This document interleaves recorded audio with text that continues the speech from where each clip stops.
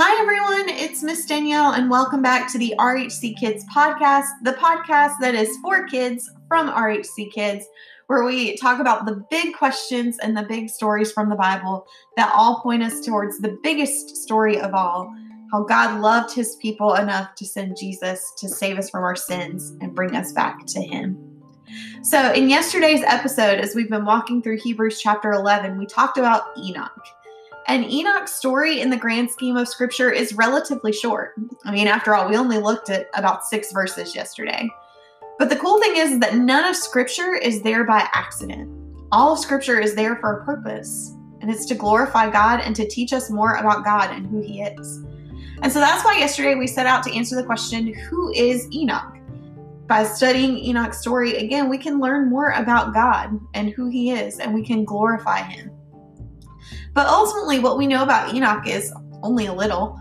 What we learned is that Enoch, because of his faith, was commended as righteous, and he was taken up so that he didn't die a physical death like we know it. And this teaches us several things. First, it shows us that Enoch walked with God. Enoch had a close personal relationship with God that was grown over time. And that's the type of relationship that God wants to have with us. Second, we see that God is the same across all of Scripture. We often talk about God having power over death in the context of the New Testament, but we see it here in the Old Testament as well. God has that power too. So it's important for us to know and to recognize that God is the same forever. Then last, the author of Hebrews reminds us that without faith, it is impossible to please God. Enoch's faith is what pleased God, not his perfect behavior or keeping rules or laws of some type of checklist, because we know no one can keep those things perfectly. But Enoch's faith is what pleased God, his trust in the promises of God. So today we're going to move on in Hebrews 11, and we're going to pick up in verse 7. Today we're going to be talking about Noah. Now, Noah's story is one that's probably more familiar to us, especially if you've been around church for a while. But if you haven't, that's okay. We're going to hear the story today, and what's even better is that Noah's story has much to teach us. So it's not just an exciting story full of wild things happening. It's a lesson, and it helps us learn more about God. So if we look at Hebrews 11, verse 7 has this to say about Noah. By faith, Noah, being warned by God concerning events as yet unseen, in reverent fear, constructed an ark for the saving of his household. By this, he condemned the world and became an heir of the righteousness that comes by faith. So without even hearing all of Noah's story, this verse tells us much. It tells us that Noah built an ark, or like a boat, out of faith. And Noah's faith led him to action, and that action led to the saving of his family. It also tells us that by doing this, Noah condemned the world, or he showed the rest of the world to be sinful, whereas his own faith was counted to him as righteousness, or it gave him a right standing before God. So that brings us to a good question. Why did God save Noah and his family, but no one else? So for this, we need to go back and we need to hear the story of Noah from the book of Genesis. So we pick up in Genesis 6 after the genealogy in chapter 5. And Genesis 6 goes on to tell us this. The earth was corrupt. People didn't love God. They were far from him. So God decided to have a fresh start. He was going to wipe the earth clean in a flood and start humanity over again with Noah and his family. Noah was going to be like a new type of Adam. So Noah was going to be given dominion over the earth, and Noah was going to be spared from God's flood and from God's judgment. Now, keep in mind, this is only 3 chapters after the fall. So 3 chapters after the very first sin. And what we know from the first sin is that a sinful people cannot be with a perfect God. We can have a relationship with God, certainly, but because of sin, that relationship is broken. But we also know that God still loves his broken, messed up, sinful people. So while God is going to punish sin here, God is also going to provide a way for his people, the ones who called and have faith in him. God is going to provide a way for them to be saved. So we know from Genesis that Noah was also a righteous man. He had a right standing before God. Noah still sinned, but he had faith in God and his promises.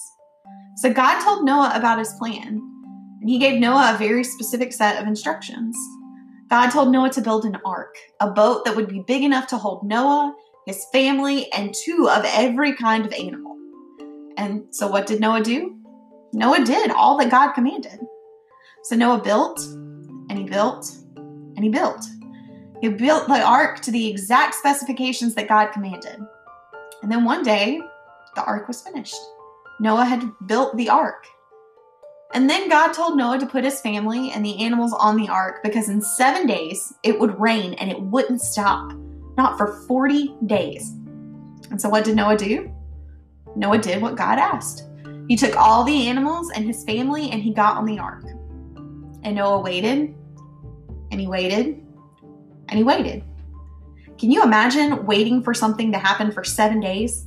They're just sitting in this ark with all of these animals and nothing's happening. They're just sitting and waiting for God to keep his promises. But that's what Noah did. He had faith in God. He trusted that God would do what he said. So he waited. And then 7 days later, it began to rain. And it rained, and it rained, and it rained, and it rained some more. Everything was flooded. What God had promised came true. And that flood lasted for 150 days. That's about 5 months. And things must have been pretty scary in that ark. After all, there was enough water outside to cover entire mountains. How were they ever going to be able to go back to life on dry land? Had God forgotten about Noah and his promise? No. God remembered Noah and the promise he had made to save Noah and his family and creation from the flood. So Noah began sending out birds, first a raven and then a dove to look for dry land. Day after day, they went in and out. Day after day, in and out of the ark. And so Noah waited, and he waited, and he waited some more. And then one day, something was different.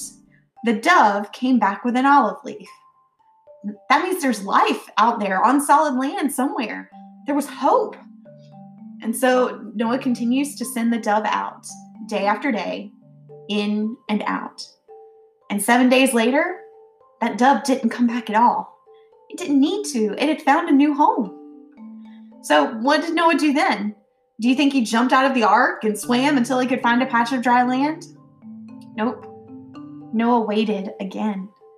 He waited for the earth to dry and for God to tell him that the time was right to go outside. And then, when God gave the word, everyone left the ark. But God wasn't finished with Noah yet. God made a covenant with Noah. Now, a covenant is like a promise, a very special, serious promise. After they landed and Noah made a sacrifice to worship God for all that he had done, because remember, God had saved Noah and his family. He didn't have to, but he did. So Noah sacrificed and he's worshiping God. And God makes this covenant, this promise with Noah. And God promised to never again curse the earth or to wipe out all living things like that again. There would be no more floods that covered the world. And so as a reminder, God gave Noah the rainbow. And we still have that today. It's a sign of God's covenant with Noah. A covenant that's still true for us today. A promise that still holds for us today. So what does the story of Noah teach us? Well, it teaches us a lot. From it, we learn that God will punish sin, but God will still save the people who have faith in him. The earth was corrupt, and people were sinful, and they were far from God, and God was right to punish sin. But God provided an ark to save Noah and his family and all of the animals of God's creation. In a better way, God provided an ark for us too. Not a boat to save us from a literal flood, because God promised he would never flood the earth again. But God provided Jesus, his perfect son, to save us from sin.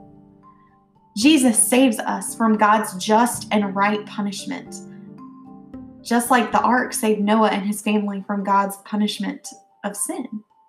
So when we trust in Jesus and when we have faith in what he has done, we aren't swept away by the flood of judgment. God looks at us and only sees Christ. We also learn that God will keep his promises, even if it isn't always in the way or in the timeline that we expect. How many times from our story today did Noah have to wait and just trust God and his word? So many times. Noah built an ark, trusting God to keep his promise that the earth would flood and he would judge sin. Noah had to wait and trust in God while he was in the ark before the rain even started. Noah had to trust that the rain would stop. Noah had to trust that the waters would recede and they would be able to land again. But God kept his promise every time. The Bible tells us that God remembered Noah on the ark. God didn't just put them there and forget about them and tell them to figure out the rest by saying, you know what? I saved you. I told you what was coming. You guys figure it out. God didn't do that. God remembered Noah and was with him through all of the waiting. God did exactly what he said he would do.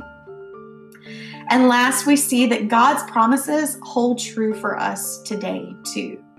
We see that in God's covenant with Noah to not flood the earth again. God made that promise to Noah, but he has kept it still.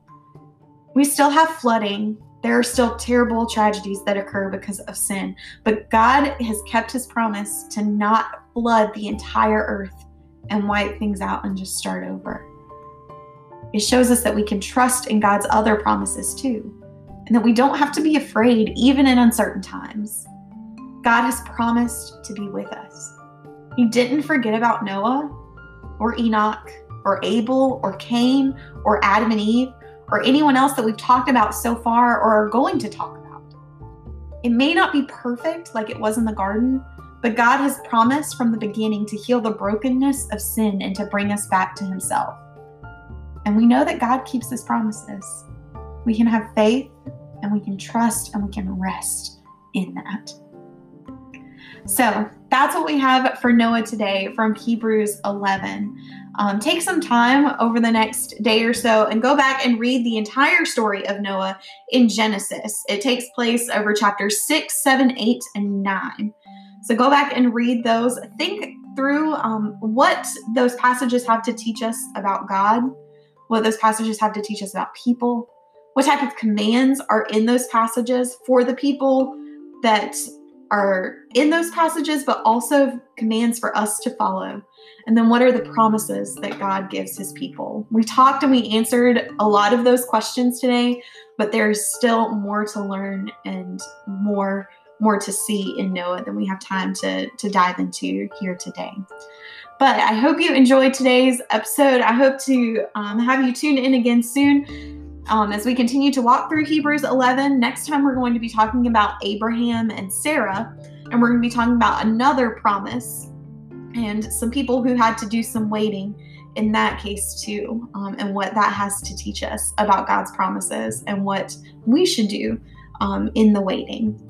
So I hope you'll tune in for that. In the meantime, be kind. Show the love of Jesus to your family, to your friends, to whomever you meet today. I am praying for you always. I miss you terribly, and I love you very much. And I cannot wait to have you tune in again soon.